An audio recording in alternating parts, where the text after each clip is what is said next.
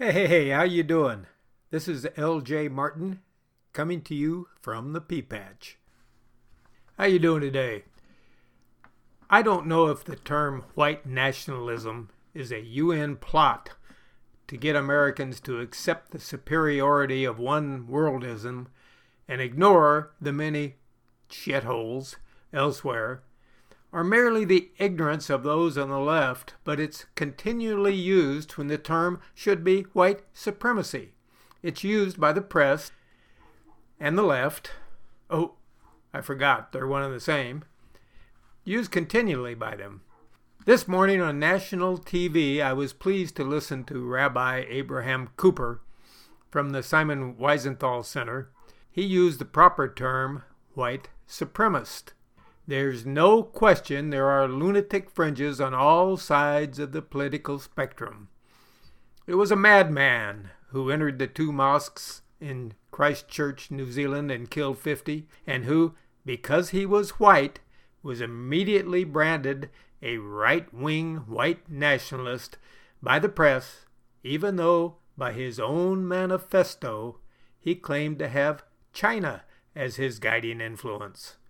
The thorn in his side was population, and he called Muslims an invader, and their propensity to have more children than mere self-replacement was the ultimate sin in his eyes. China's past rule of one child per household and their expelling Muslims fit the madman's mantra.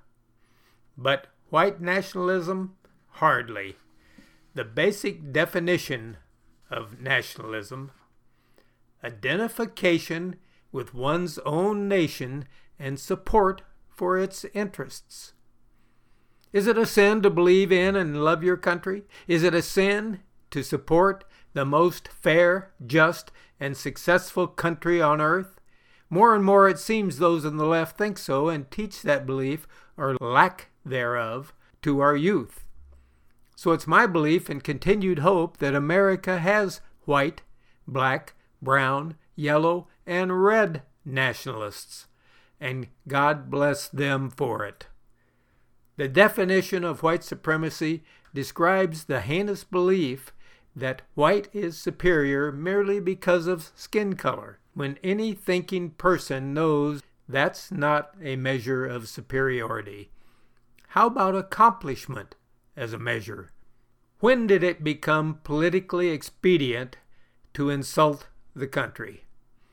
Robert Beto O'Rourke showed his total ignorance and arrogance and disdain for the economic system that made not only whites, but blacks, Hispanics, Asians, women, and youth prosperous and upward mobile. O'Rourke said capitalism was imperfect, unjust, unfair, and racist. I'll accept imperfect with the realization that no system is perfect.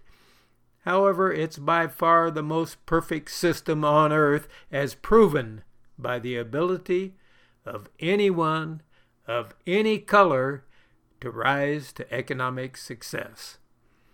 God bless America. If you enjoy, please join me on Dembeciles.com. That's DEMBECILES.com, and sign up for the occasional email.